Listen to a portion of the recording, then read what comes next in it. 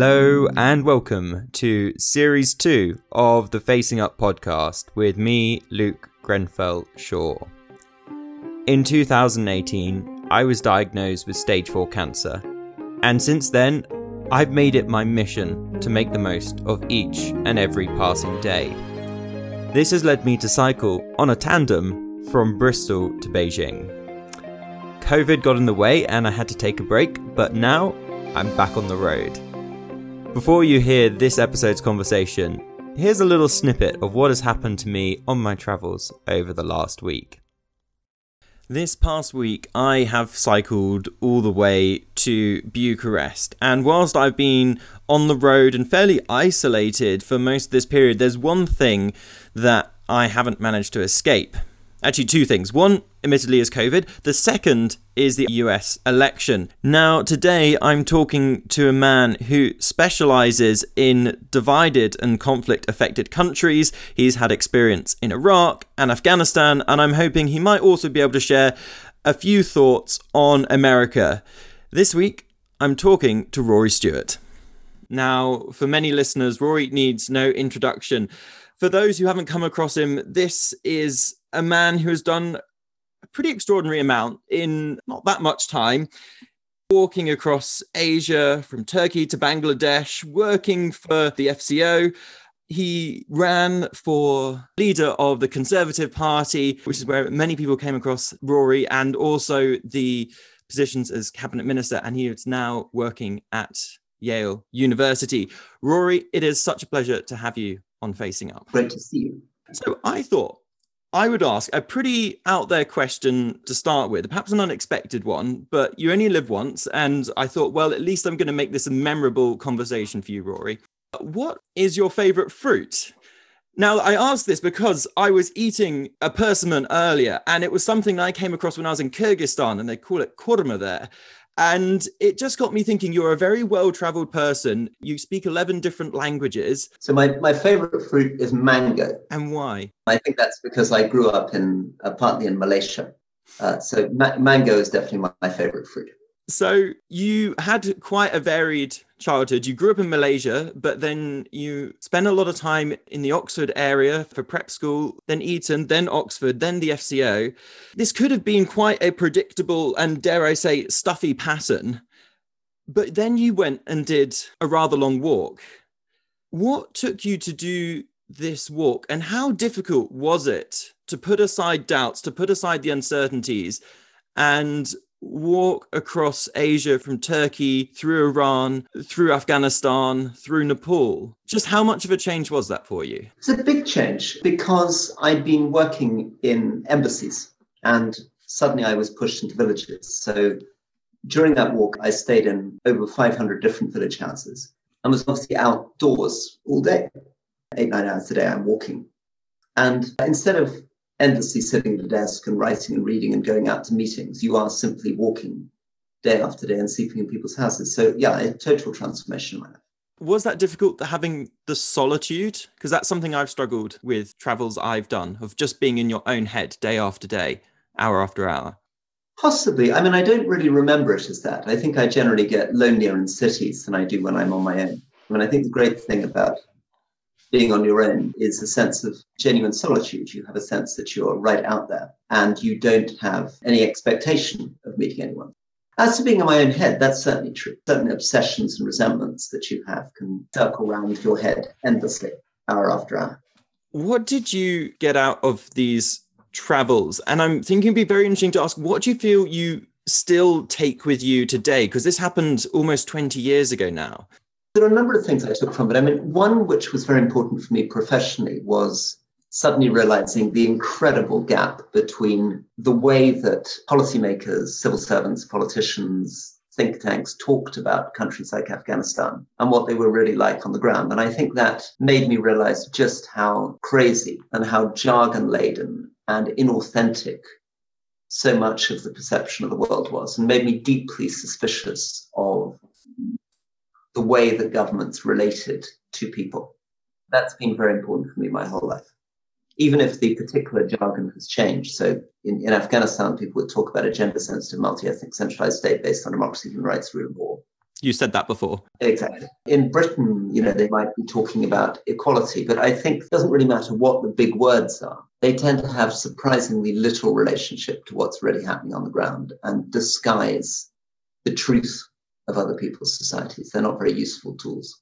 And that's the sort of thing that you can only pick up from being on the ground. And that does sound like an insight that you can take with you when you're in meetings, when you're discussing policy, to be like, okay, this is what the experts in Washington or London say. How on earth are we going to implement something that's got so many buzzwords in it, when really what people want perhaps is a well? Yeah, could be a well. In fact, my general conclusion is that it usually wasn't a well. It was usually something much more to do with people's identity. It didn't make me a Marxist. It didn't convince me that fundamentally what people were worrying about was their material conditions. I didn't discover in Afghanistan that what people were thinking about is where their next meal was coming from. They were much more likely to be thinking about what it meant to be an Afghan, what it meant to be a Muslim, how they define themselves against other villagers, how they define themselves against foreigners. That sounds like a very pertinent point to be making today, and I think we'll come back to it later. Identity politics seems to be so dominant in many societies and parts of the world. Let's move on a little bit to your time in Iraq. You were the deputy governorate coordinator of 2 provinces in southern Iraq, part of the marshes that were drained. And you went there around the age of 30. You're there to sort of liaise with local leaders, other authority figures. Did you ever have a feeling of why should they listen to you? What did you have to bring as an outsider, and just how difficult was it to help? I think it's very, very difficult to help. And I think as an outsider, you're in a critically difficult position. I mean, to be a Brit in somebody else's country in that context, it's not really a question of my age. It's simply a question that I'm not an Iraqi. I have no real legitimacy there. I have no real knowledge of what's going on. So although I found it an immensely fascinating, moving, engaging experience and did my best to try to be thoughtful, fair, energetic, and governing and administering the place, in retrospect, government administration isn't simply about the personal qualities of the individual. It's not enough to get up early in the morning, do your work hard, try to focus on the details. Much, much more fundamental structures of authority, legitimacy, power, which made it very difficult for us to really get stuff done. More done than you'd get done in Britain, where actually there's another type of crisis, which is that politicians often, oddly, also somehow lack authority, legitimacy, power, or treat it as though they do. Civil servants, for example, will block politicians. They're skeptical of politicians and will do a great deal to try to stop you getting stuff done. So I think there's something in common between the two systems. And maybe it's a natural tendency of any human society to resist power, to be skeptical about elites, skeptical about people telling you what to do. That makes this sound like a very powerful learning experience, to be put in a situation where people are saying you have no legitimacy or very little legitimacy. We are going to resist the change that you want to bring, even if you see it as trying to be quite positive or very positive. How has that then informed your approach to changing the UK, which is where you put a lot of your efforts later, if people resist power from on high? So I think that the first thing is that you can only change things if a lot of things are in your favor. So firstly, you need to be in the position of power in the first place. And there's a lot of luck to do with that. And in modern British politics, getting promotion into the cabinet often has a great deal to do with your party loyalty, to do with your profile in the media, to do with things which may be entirely outside your control. Secondly, even when you're there, a lot depends on your relationship with the Prime Minister and how strong the Prime Minister themselves is. So power is a very odd thing. I mean, we sometimes sort of pretend that there's a sort of role or position in the state, and if you have it, that immediately means that you suddenly have power. In fact, in any governmental system, all these things are much more fuzzy, much more relative, much more dependent on exactly who is where at what time. So I was able to get a lot done as prisons minister, which was theoretically quite a junior ministerial position, potentially more than I was able to get done as a cabinet minister. And explaining why is a lot about understanding personalities, context, the time that you're doing things. It sounds like that would be a whole discussion in itself to work out exactly how your position and the way that you could understand and influence people around you as prisons minister made you effective. Can you try and explain? Yeah, let me try to distill this a little bit. So I think the first thing is that to get something done in government, you have to be able to identify a problem very clearly. And the challenge for me in prisons was that I thought the problem was that prisons were filthy, violent, full of drugs. But most other people didn't think that was the big problem. Academics thought the problem was, why are people being sent to prison in the first place? Other people thought we should be focusing on women or young people. Other people thought the challenges could be diversity or building more prisons or financial constraints. So the starting point is you need your idea. And in my case, it was these places need to be safe. You then need to understand your battleground. And the first thing you have to do is you have to take power. So taking power in my case meant taking the blame. The most powerful thing I could do was to say, when people attacked the prisons for being filthy, to say immediately, yes, that's all my fault. That's so interesting. And by saying it's all my fault, suddenly the chief executive of the prison service, the civil servants, my boss, the prime minister, everyone else who could potentially be blamed, steps aside. And by saying it's all my fault, I'm then able to say the next thing, which is, oh, and by the way, I'm going to resign in 12 months if I don't manage to reduce violence, which suddenly then throws down a gauntlet to your whole department and to the whole credibility of the government to deliver this thing. The next thing is you need to find your allies and you need to find your metaphor. I mean, it's partly about language. So I needed to find good analogy. And I struggled. I mean, initially I started saying, well, maybe we need to run it more like a naval ship. So people need to be smart. They need to be wearing uniform. It needs to be the same in every ship. They need to turn up on time, etc. And I realized that really put people off because people didn't like the apparently militaristic analogy.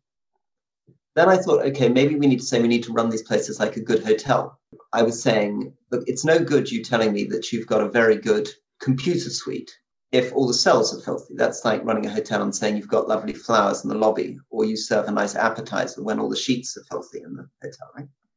That didn't work. And finally, I realized that the best analogy was probably schools. The way in which you need discipline in schools, the way in which you need to be both loving and strict at the same time. And even that phrase, loving strict, which I took from a head teacher, was very, very important because it was about trying to express the both and, not the either or. Prisons are basically either approached as brutal authoritarian places or they're approached as places where everything can be solved through kindness.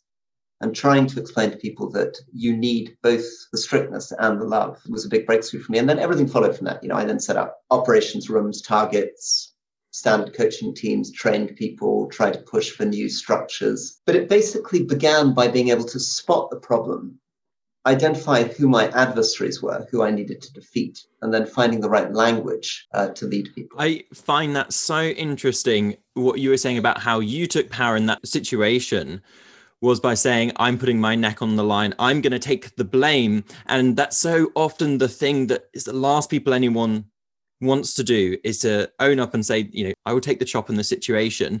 But by doing so, it gives you a legitimacy and a credibility and to say, look, I've said it. I have said this really matters to me. Now let's do this. And you're going to listen to me because I put my neck on the line. So you're much more likely to respect and follow that person's lead. And then I think that, Luke, following on from that, I mean, reflecting back on it, probably the thing that's most important following on from that is to make sure that the organization understands you're being sincere. So a lot of people came to me afterwards and said, okay, Minister, we can get you out of this hole. We can redefine what success looks like so that you can't fail. We'll play with the numbers. We'll give you prisons which are bound to do well. Just how tempting was it, Rory?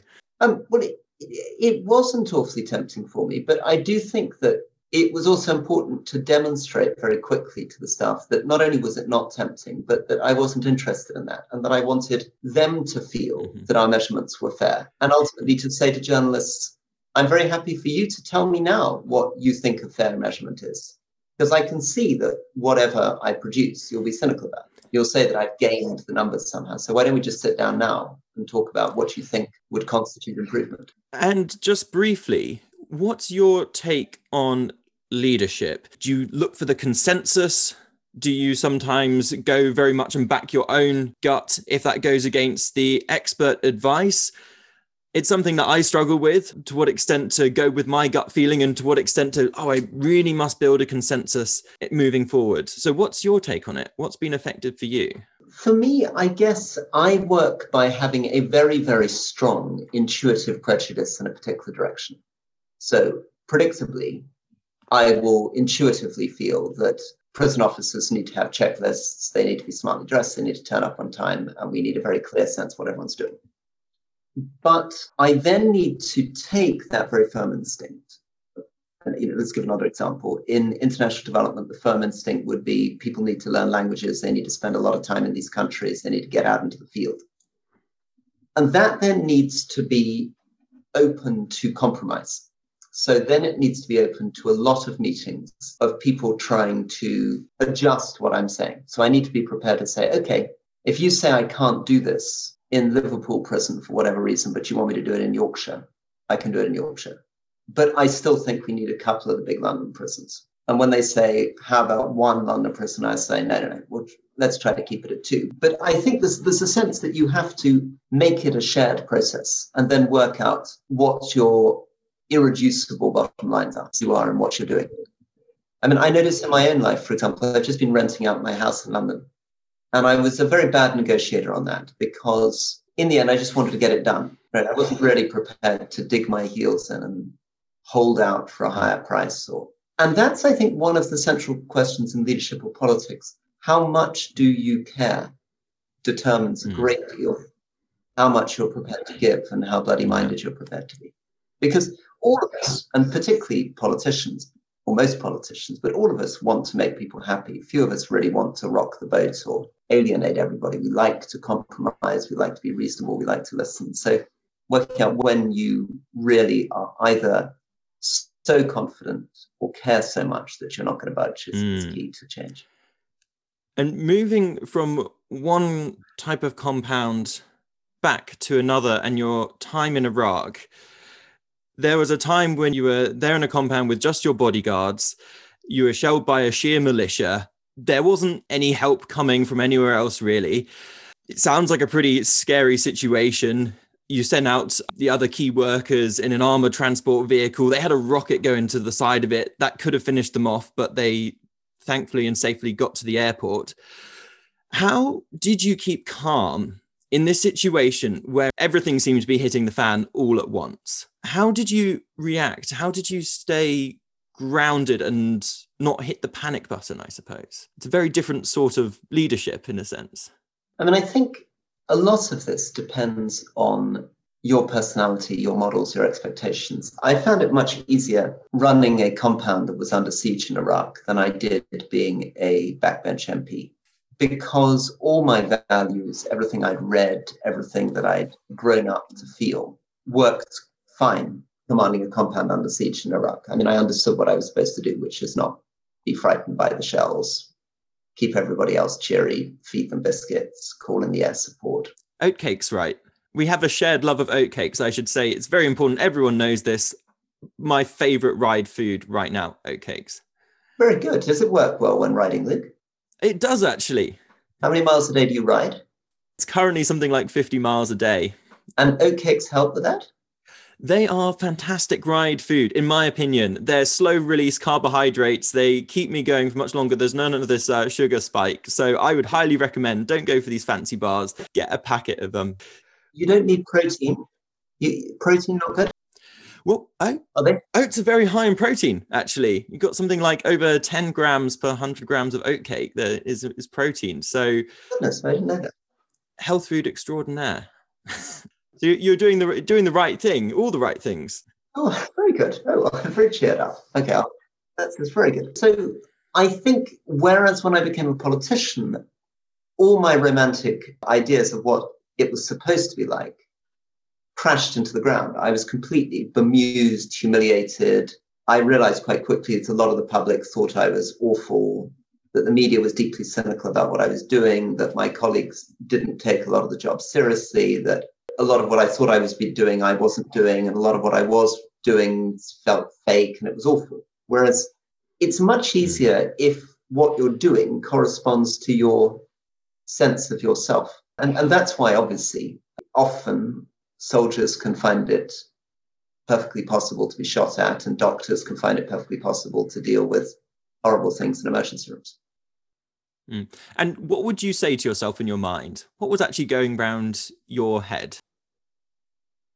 I suppose for me that, those parts of my life, of course, do feel a little bit odd because they are moments where your life suddenly begins to feel a little bit melodramatic, a little bit like you've suddenly stepped into the pages of a movie. And I have different moments in my life like that. So, I delivered my son because he came unexpectedly early. As you do. And I feel the same if I'm trying to resuscitate somebody who's died. I feel the same there's different moments in my life which suddenly seem to take on these very sort of strong symbolic quantities. And I think that in traditional societies, there were probably more times in someone's life where that would have happened. One gets the sense with a lot of the Afghan men that I was with that they had lived lives where there was quite a lot of moments of very, very high drama, sort of opportunities for heroism, which are more difficult, I think, in the contemporary world. And it also sounds like an acceptance of death.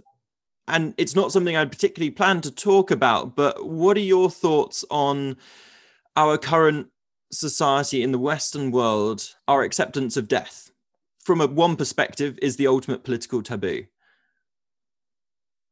Yes, I think it's a really interesting question. It's something that you probably have many more interesting reflections on than I do. It's never been something that has particularly worried me. Sorry, I remember being very worried about it when I was 14, 15. I remember waking up in the middle of the night, suddenly realizing that I was going to die. That was a big, big surprise to me. But I think since then, it doesn't worry me so much. I've had times in my life where I felt I really don't want to die at this particular moment because what I'm doing is so rubbish. It would feel a slightly disappointing moment to go. I felt like that quite a lot as a member of parliament. I didn't feel like that running a charity in Afghanistan. I remember being on a bumpy plane in Kabul and feeling that I'd be quite happy if the plane went down because I felt that I was at a very good moment in my life. I don't know. Yeah, I don't know. Presumably, one of the banal things to say is that it's a very important structuring for our life, that in the absence of it, it would be even more difficult to find a sense of shape or purpose. That's a very interesting answer. And how do you think society views the risks associated with people dying a bit sooner than they might otherwise? Society's a bit sort of schizophrenic about it, isn't it? You're right. In many ways, we don't want to talk about it, don't focus on it, and are particularly upset when young people die. My father was 93 when he died, and I know a lot of older people. I'm very struck by how extraordinarily phlegmatic and relaxed they are about death. How, although there might be a sort of idea that we're a society that's in perpetual denial, I'm often struck by the extraordinary dignity of people who must know they're not very far away from dying. And I think there must be something in humans which enables us to cope with it, even with all the problems of our modern culture, which makes people in many ways very, very brave. In fact, I wonder whether real fear of death isn't oddly the exception rather than the rule, that it's something that can come across people when they're caught off balance, but that actually humans are better at it than we think. But Luke, over to you on that. I think I have to say there's a point here that on one hand, a life well lived and dying at 93, someone's incredibly fortunate. And I speak from my own experience, from the experience of my family, from friends I've known who have passed much sooner than that. And my perspective now is if you get to 50 plus, you're doing well and you should be grateful for it. Luke, just on that, you see, this is very interesting because, of course, the ancient Greeks often didn't think that age mattered awfully. And I suppose potentially a Buddhist would also wonder whether it really mattered at what age it happened. It's the central fact anyway.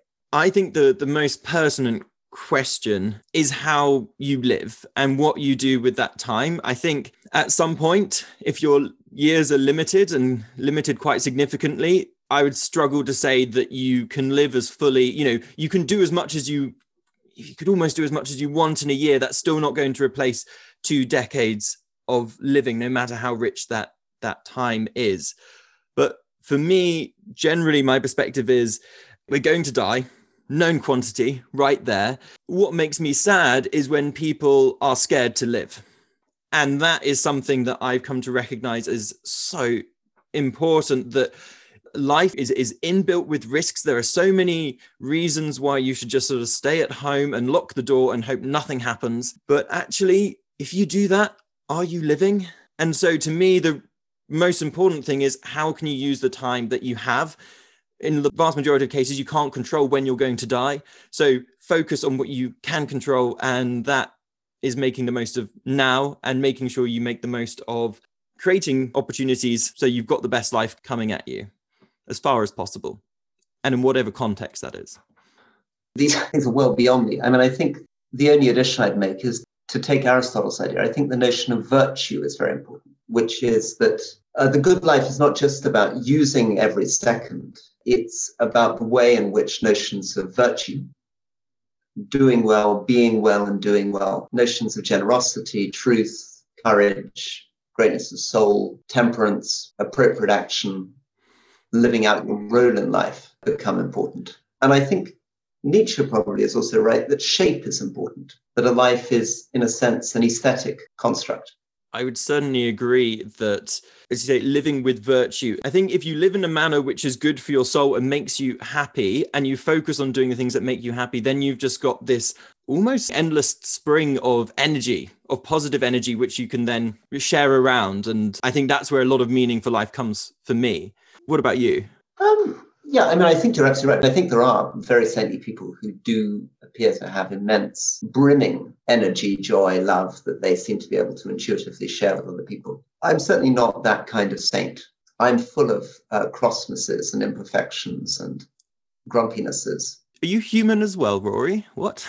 That's it. Full of all that. Full of that. And roused with my students and moments of embattled egotism and doubt. And also, I think the place of achievement in life is very odd, because I feel that obviously the philosophers are right, that achievement is a pretty odd thing. Having been seen to do something doesn't really matter by the time you're dead, right? I mean, it's pretty irrelevant. But equally, I'm aware in my own life that probably I'm happier now at Yale than I was at Harvard 10 years ago, because at least I tried to be a politician. If I'd never tried, I probably would have been pretty disconsolate. And so was it more important for you to be a cabinet minister and the Right Honourable Rory Stewart, or to have tried?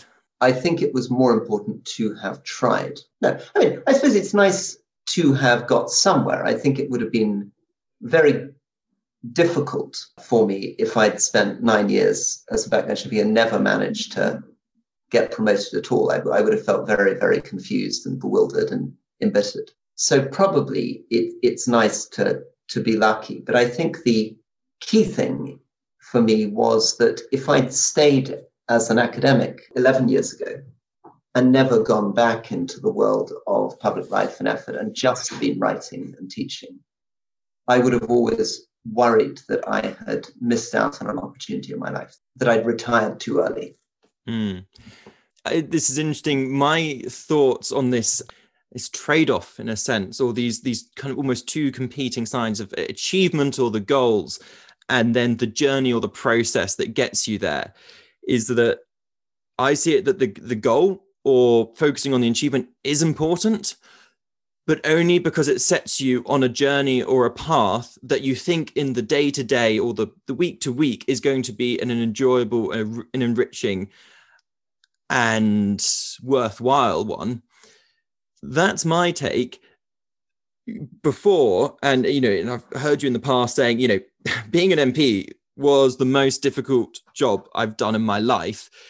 There sounds like there was a lot of drudgery, a lot of cynicism about why you were there, what you were doing, what you were trying to achieve. Politics in the UK is not known to be a nice place. The House of Commons is a slightly odd place beyond that.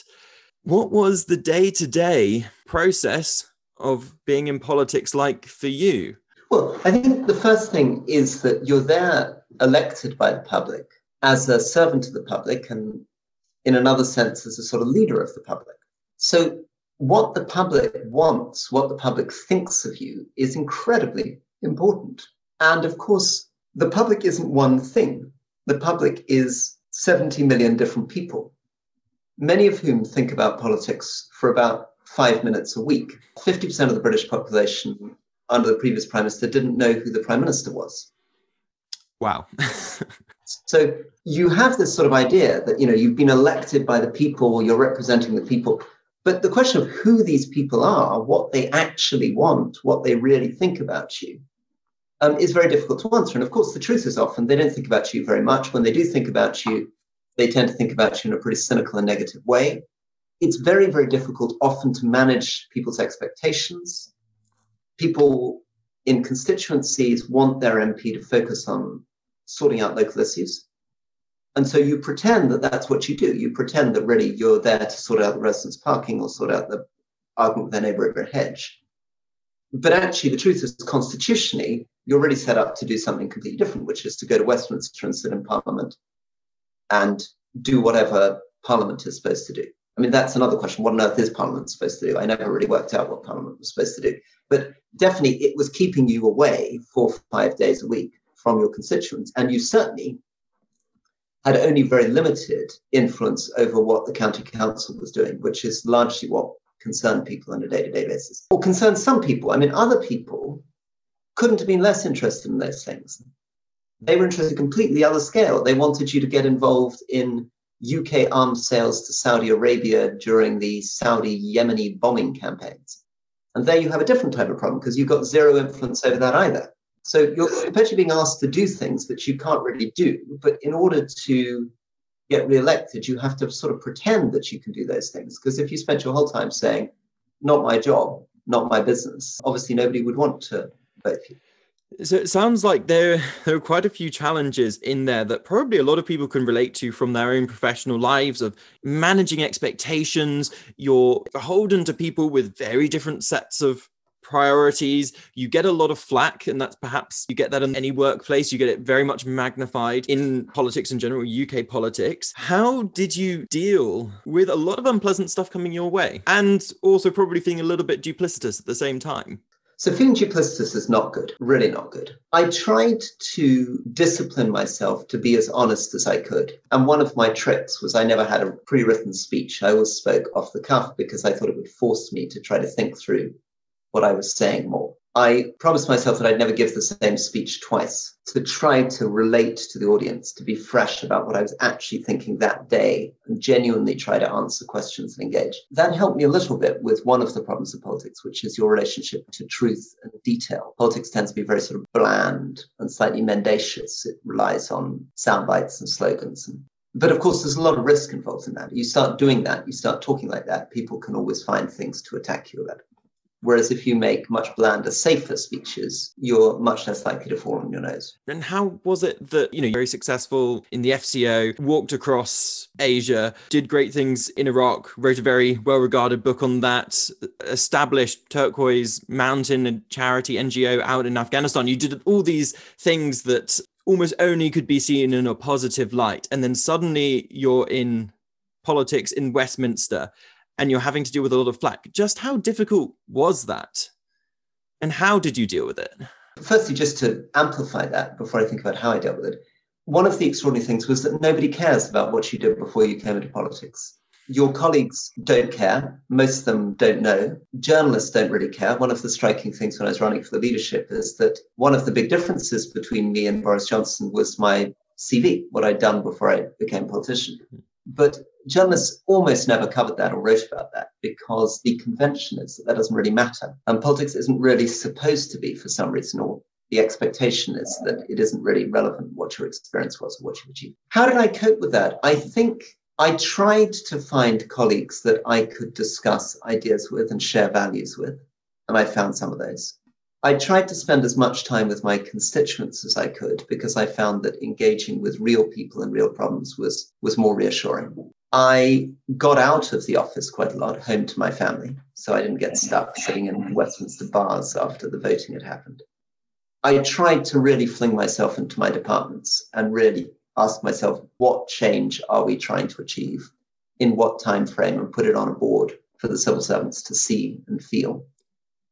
It's a very interesting thing. I mean, you talk about resilience, Luke. I mean, the truth of the matter is that I was more resilient in Afghanistan, setting up a charity, being in Iraq, than I was in the end in politics. There were jobs that I did in politics where I flourished. One job was prisons.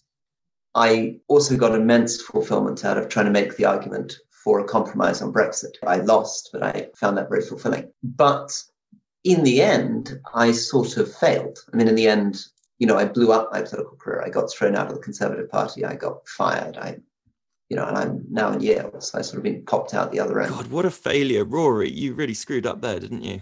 Well, that's a charming way of putting it, Luke. I mean, we're going to come back to these failures, as you call them.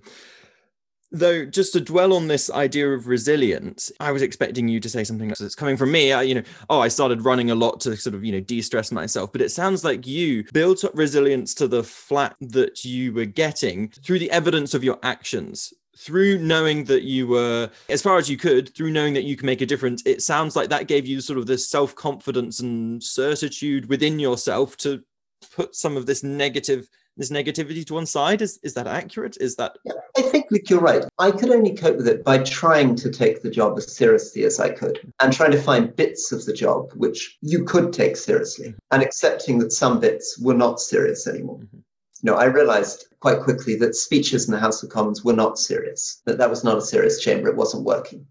And that there was no point my putting 4 days into writing a speech that nobody was listening to except for my mum on TV and that had no influence at all on policy. But that other things did make sense and could be done. And I think what would have helped me in retrospect that I didn't realize at the time is to really understand what a long slog it is, how much learning needs to take place, how my ability to be a good prisons minister probably was based on 8 years of learning in ways that I didn't really acknowledge at the time about how you use the media, how you work with civil servants, where to spot the problems, when to dig your heels in, how to have the influence with key colleagues. I mean, but yes, you've got to take these jobs seriously. You've got to believe that Britain is a serious country. You've got to believe that politics is serious. But there's a tension in that, which is the more emphasis you put on that, the more liable you are to disappointment. So getting the balance right between a deeply earnest investment, which is going to be disappointed on the one hand, or taking it all with a pinch of salt and being quite lighthearted on the other hand, which has the other disadvantage, which is that you simply end up becoming cynical and you don't invest enough in the role. That's a very difficult balance to strike. And I still don't know, reflecting on politics, whether my perspective on it is fundamentally comic or tragic. Do I think that the British political system is basically ridiculous, but in the end, not the end of the world, and it could be worse? Or am I massively morally affronted? And do I think the whole thing is a horrendous tragedy that needs to be exposed? And that largely depends on the expectations that you attach to it. I dare not ask about what you think about, the seriousness of other politicians, but I will pick up on this balance that you're talking about between the seriousness and then, I guess, not getting too disappointed when you're very invested. And to me, so much of life, so many things in life are this balance. And one of them that comes to my mind right now is, on one hand, and I speak certainly for myself here, wanting to get the most out of my time, out of my life, develop as much as possible. And on the other hand, being content and happy with who I am and what I've got. And again, both are important, but it's about having them in harmony as far as possible, rather than seeing them as one being greater than the other. But Luke, although your instinct must be right, and I think we all feel some version of what you said, it's very, very difficult to do because the philosophy underlying those two positions is contradictory. I mean, if you were, in a full sense, a Buddhist, which would mean that you'd be pursuing your second path of detaching, recognizing those elements of life which are impermanent or illusory, then almost logically, you can't be doing the first stuff of charging around. If, on the other hand, you're pursuing the first thing, which is a much more, I suppose the model would be much more a sort of classical, heroic model of making the most of your life and this and the other. That in turn undermines the second. Now, I don't know what the answer is to this because I think you're right. I think you do need both things in your life, but it's very difficult to develop a philosophical or logical story to explain how you could be doing two things that seem to be logically contradictory. Right. You talked a bit more about these are your words, failure at the Tory leadership, the debate where you felt that you blew up, didn't give it your best performance. Do you still think of it as a failure? Yes, I suppose so. I mean, certainly the mayoral race as well, where ultimately I dropped out of the mayoral race. Because of COVID, right? Predominantly. Yeah, I mean, the election still hasn't happened. It was delayed by 12 months. So I basically ran out of money and couldn't maintain the whole thing going for another 14. No, I think it is. I think, you stand up to do these things. You say, I want to be prime minister. You enter a competition, or I'd really like to be mayor and I think I could do it well. And you don't manage it. In the case of the mayor, I never even got into the election. In the case of the leadership competition, I was defeated by Boris. So it does raise big problems. I mean, the big question is, why? What is it about the way that I described the world, the way that I spoke, the way that I presented myself, that meant that people preferred Boris to me? I think in that sense, politics is a really interesting profession because it brings that into very, very sharp definition. In a way, I end up in a single television debate with 5 other people on stage, which determines my future, determines whether I'm going to be prime minister, and influences the future of the country. And it was all crammed into the way that you perform in 60 minutes. It's a school popularity contest, isn't it? I'm really intrigued, though. Did you set out to win, or did you set out to give it your absolute best shot to win? So I set out initially, probably symbolically. I set out to try to make an argument for moderation on the centre ground and make an argument against hard Brexit. And I felt nobody else was doing that. But I also believed that I would be a better prime minister than Boris, and that I had a vision of the country and there was a direction in which we could take the country, and that this was my one shot to do it. So my take on it, for what it's worth, is that it sounds to me, if you gave it your best shot, and by and large, I believe you're the sort of chap who does give things your best shot, is it really a failure because you can't control the outcome? If you did the best that you could on the day, and obviously, if you reran it again, you might have said very different things, but you gave it your best shot on the day. What happened then happened. The result was decided by a whole load of arbitrary factors. Is it really a failure? And can you just look at it and reframe it? And I'm all about reframing. Can you reframe it as a learning experience of like, well, this is what happened in this instance. I didn't succeed in the way I might have liked, but now I can take a whole load of different things from it. And in that sense, it's not a failure at all. You definitely can. I think the danger is what type of lesson you take from it. So the student that was irritated by my lecture today and thinks that I'm a grumpy old man would probably say that I've taken the incorrect lesson from it. I've concluded, because I was defeated by Boris, that we're in an age of populism, and that the type of argument that Boris makes is more successful than the type of argument I've made. He would say that I'm reading too much into it, that I'm a sort of bitter old man. I failed, and that I've produced this whole theory about how it wasn't really me that failed. It's that the whole structure of society is geared towards Boris's victory. So I think one has to sort of keep a bit of distance and humility and make sure that you don't tell yourself stories about failure, which are about how the whole thing is sort of stacked against you, how everything's unfair or everything's impossible. There you're focusing on the external factors. And to me, I would be in my mind's eye, and it's much easier to be sitting in my chair here, like looking on after a year or so, focus on the internal factors. Sure, there's a whole society, but maybe the UK wasn't, don't know why, but receptive to what you had to say, or rather the 100,000 or so conservative people who are selecting. But it's the internal factors that perhaps matter more.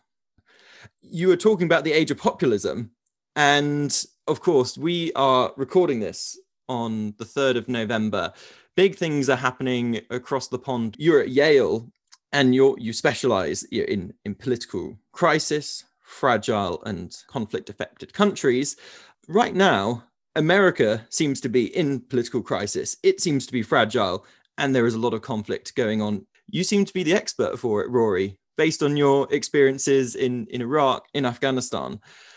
What approach would you take to bringing some level of peace and some sort of balm to America?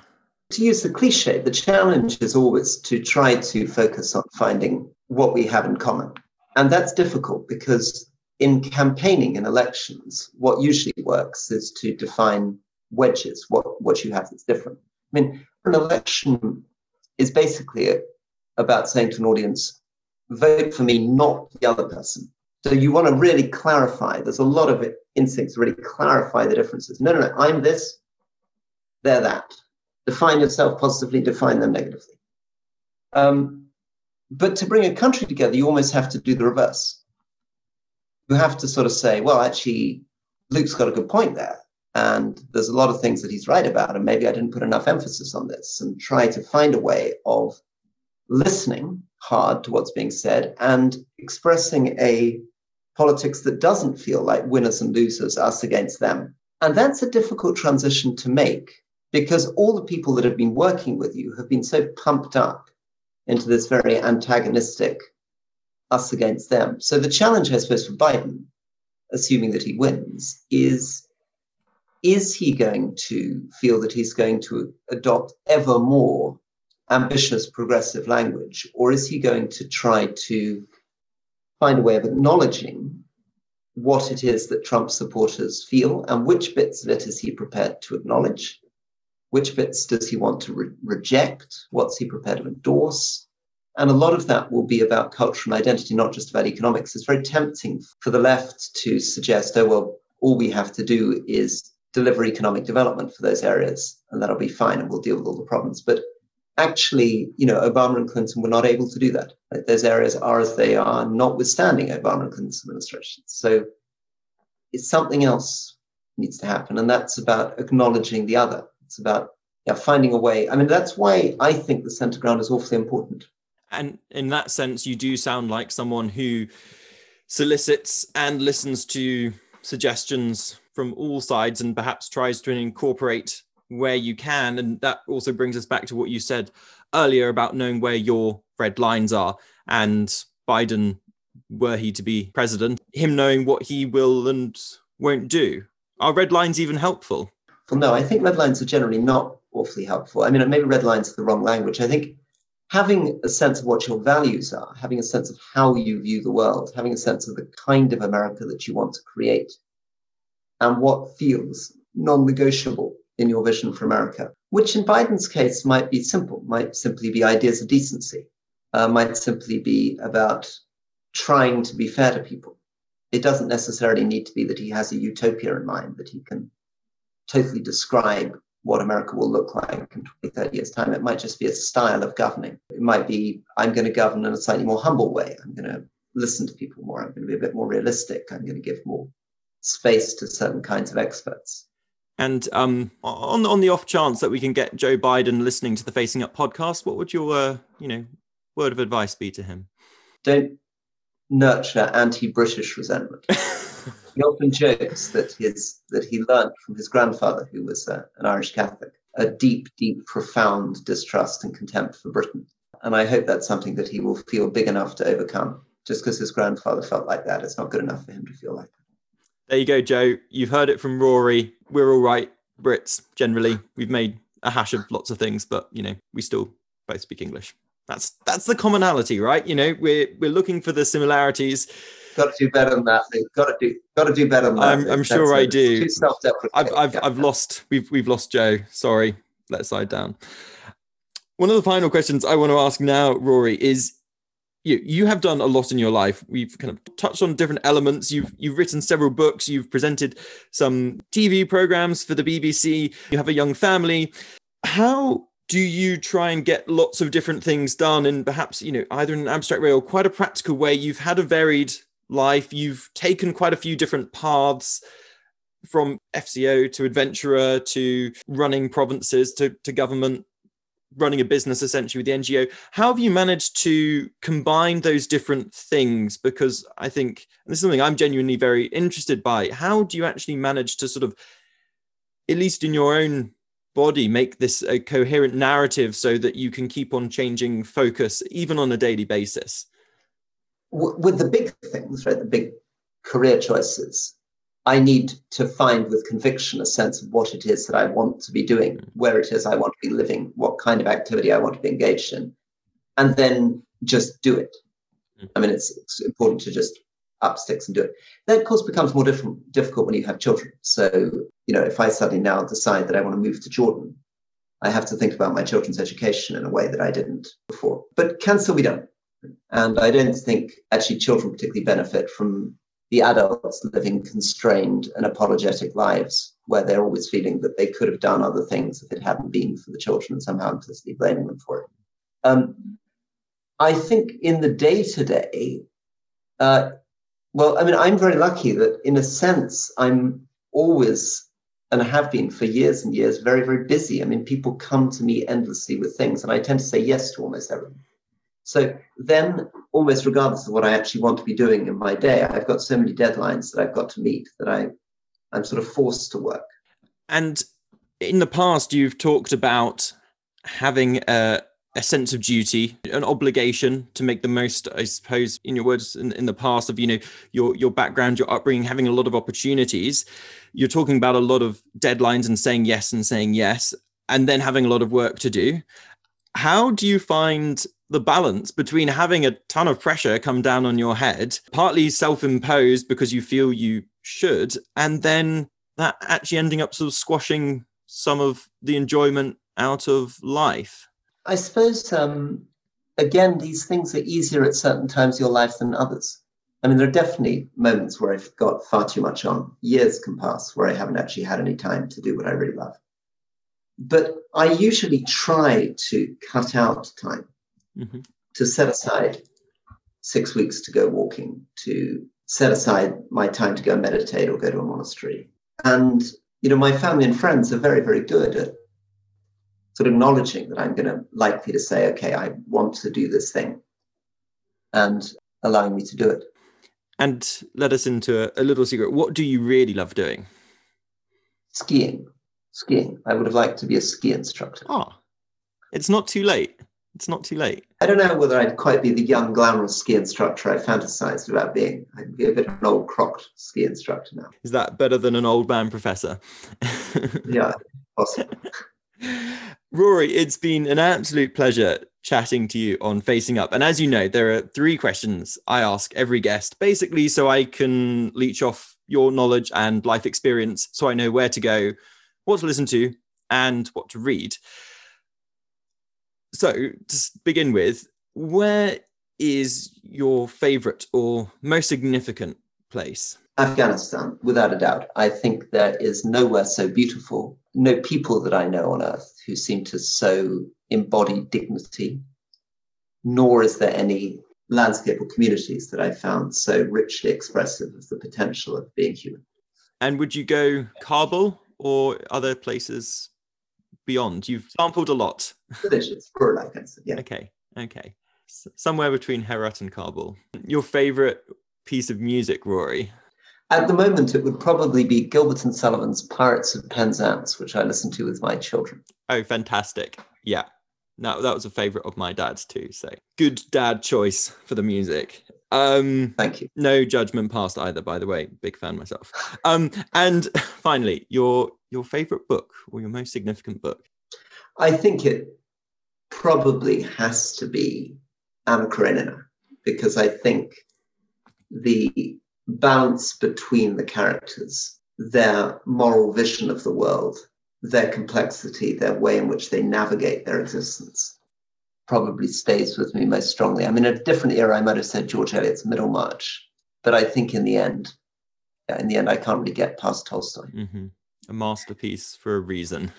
Rory, it has been such a pleasure chatting to you. Thank you for sharing your thoughts, unique experiences, and time. It's been an absolute pleasure. Thank you, Luke. Cheers. Bye. Good luck with the cycling. Bye-bye. Thank you. And that was my conversation with Rory Stewart. Thank you so much for listening, and I really hope that you enjoyed it.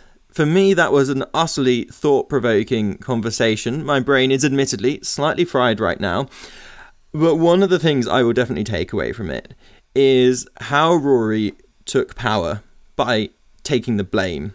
And to me, by putting your neck on the line, that can give you a moral standpoint and a legitimacy that other people respect and can help you get stuff done.